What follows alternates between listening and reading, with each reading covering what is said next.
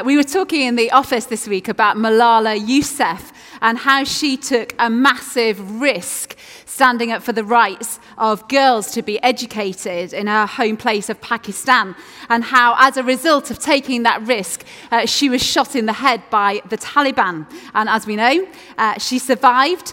But because of the risk that she took, she was able to raise awareness about the education of girls all over the world, and in fact, even won the Nobel Peace Prize. 12 years ago, P's and G's took the risk of moving out of this building and embarking on a massive £6.9 million renovation and building project. And 10 years since being back in the building, the ministry of P's and G's has been able to expand, and the buildings have been used in so many different ways, and the church has grown. Maybe you have your own personal story of risk. Maybe you gave up a job, took a risk moving to a new place. Maybe you embarked on a relationship that felt risky at the time but turned out well. Or you took a financial risk that came up with the goods. Or maybe you turned up at this church or another church one day and met with Jesus. Someone once said that big things are accomplished in the world by people who are willing to take risks. Big things are accomplished in the world by people who are willing to take risks. We believe that as a church, God has given us a vision. And it's not a vision just for a few people to bring about, but it's for all of us at P's and G's, if you call yourself part of the P's and G's family. We're all playing our part in bringing about this vision through praying and serving and giving. And God may be calling us to take risks today, to step out in faith, but not in a blind, random way, but taking risks, knowing that God is within us, God is beside us, God is behind us, and God is in front of us. We're going to have our reading now, and Neil's going to bring it for us. The reading this morning is from Luke 9, verses 1 to 6, and you can find it in the NIV on page 1039. So it's Luke 9, verses 1 to 6, on page 1039. When Jesus had called the 12 together, he gave them power and authority to drive out all demons and to cure diseases. And then he sent out to proclaim the kingdom of God and to heal the sick. He told them, "Take nothing for the journey, no staff, no bag, no bread, no money, no extra shirt. Whatever house you enter, stay there until you leave that town. If people do not welcome you, leave their town and shake the dust off your feet as a testimony against them." So they set out and went from village to village, proclaiming the good news and healing people everywhere.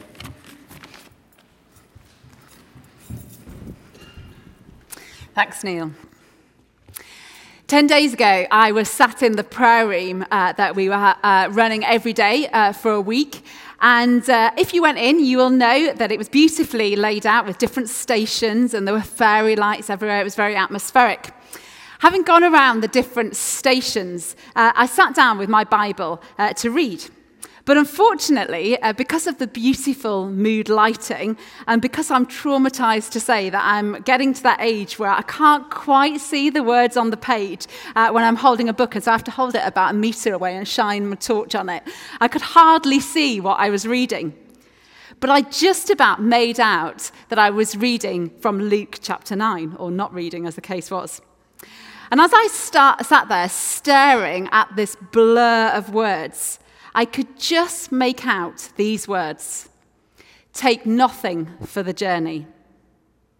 As much as I strained my eyes and adjusted the Bible to try and put the words in the light, I could still only make out these words: "Take nothing for the journey." And so I thought, well, there you go. This is what God wants me to pray into then. And so I sat down to pray into these words: "Take nothing for the journey." And as I did so, it became clear to me that these words weren't just for me, but they were for us as a church.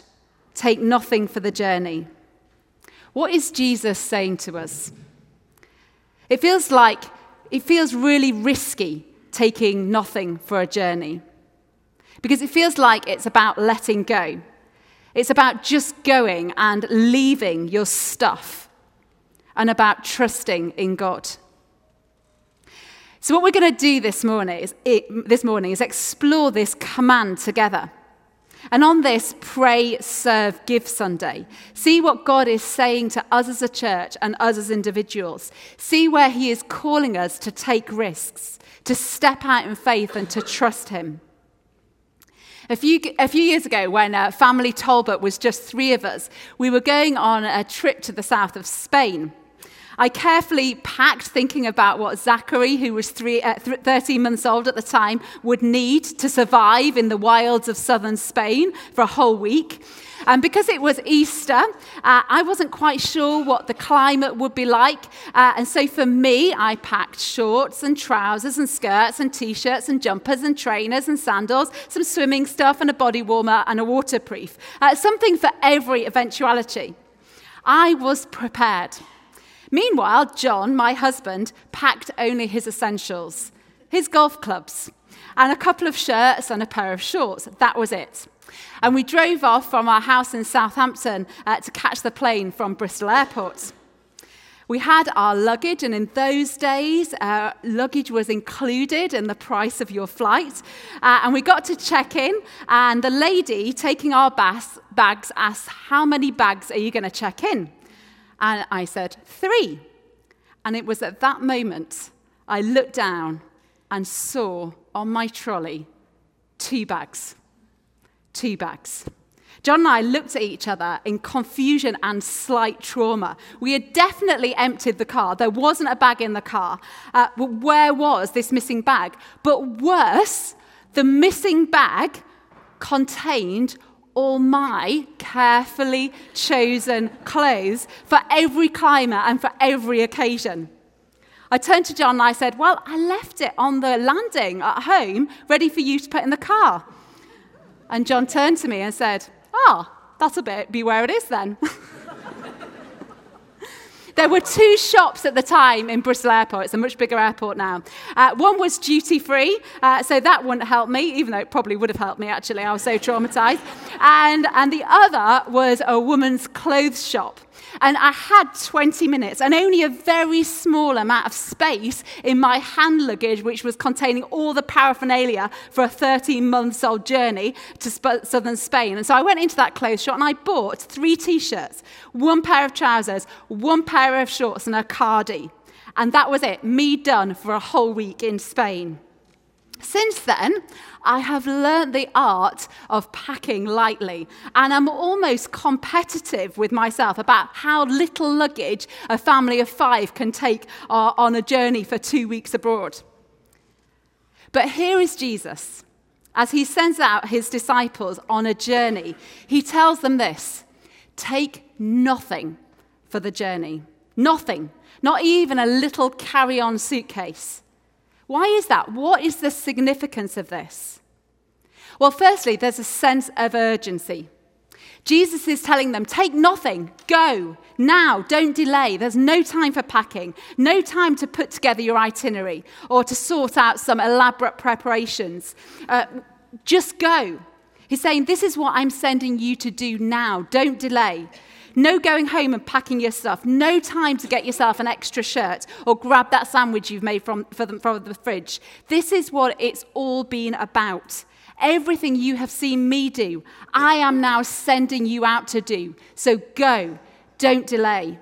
Take nothing for the journey. We live in a culture of getting ready, don't we?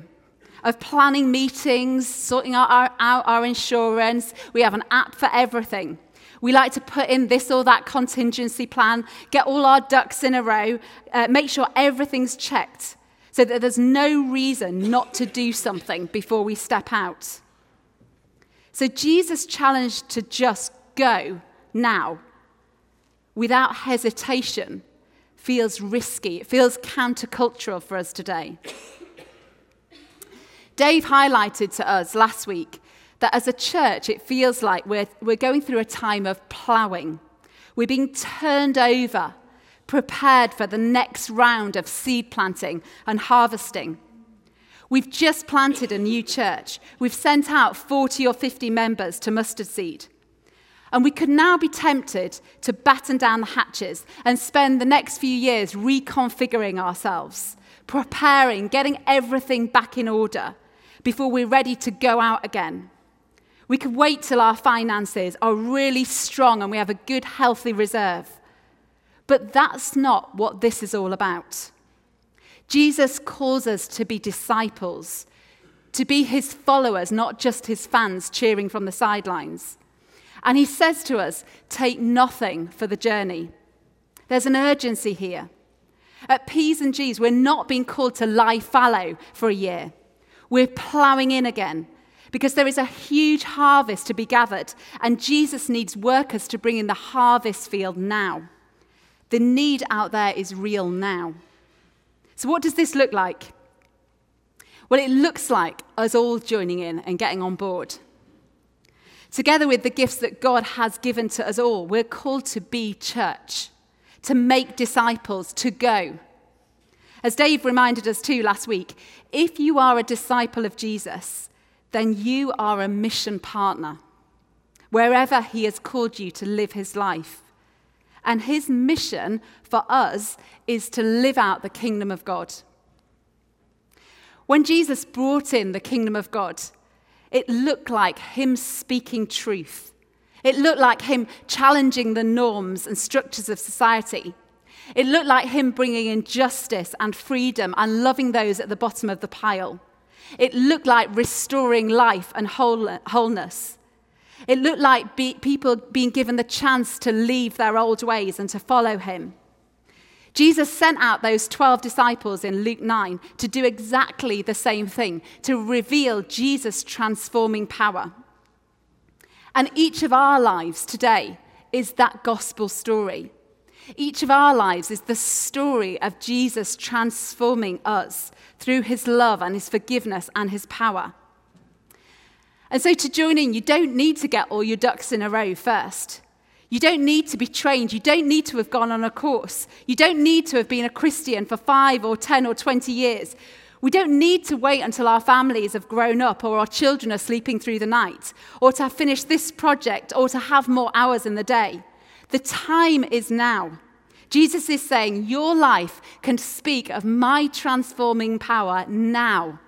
There's no time to pack your bags.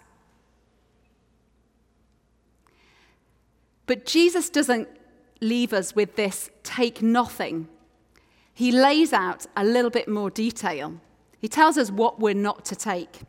He says this, take nothing for the journey, no staff, no bag, no bread, no money, no extra shirt. I'm just going to concentrate on a couple of those, the first two. He says, take nothing for the journey, no staff. Now, men in this culture would all have had a staff, a big strong stick, a nice big walking stick, and they'd have taken it everywhere with them. As they walked along from village to village or town to town, the paths will have been quite rough, and so the staff was there to steady them on the journey. But it was also to use as a defense. Sometimes things were a little tough, a little bit more tricky, a little bit more dangerous.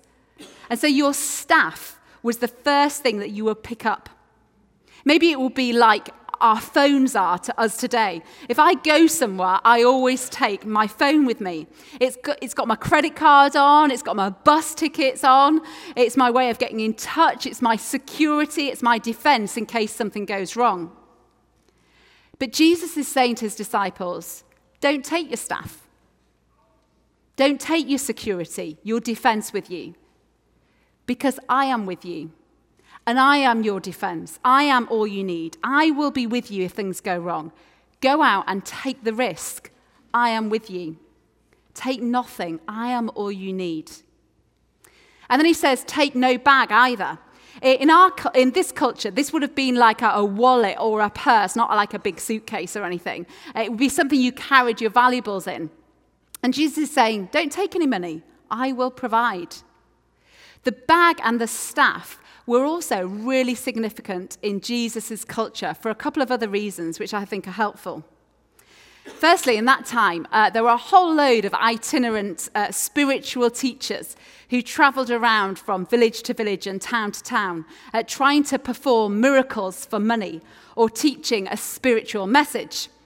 And they would carry their staff into the village or town for protection, and they would also carry a money bag with them so that they could fund themselves by begging from the people who gathered around them to listen to what they had to say.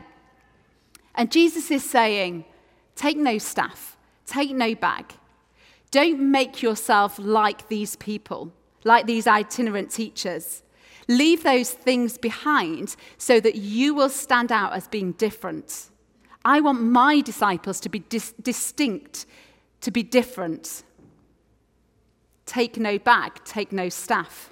The second reason is that at the time, a rabbi, a teacher, when he arrived at the temple in Jerusalem, he would go into the outer court and would take off his bag, and he would put his staff down, and he would take off his outer cloak and his shoes as well, and leave them outside the inner courts of the temple. And by doing this, he's saying, I don't need these trappings of earthly things.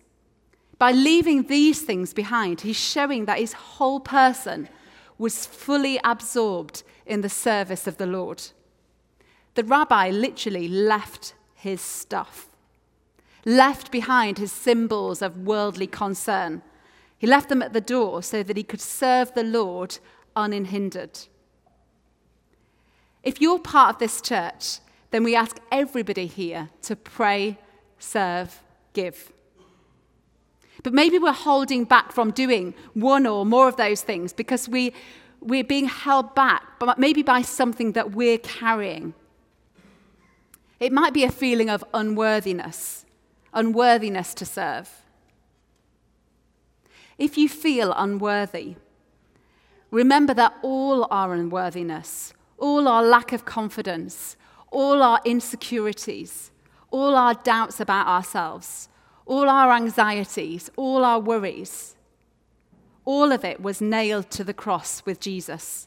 Jesus' death and resurrection has made you worthy.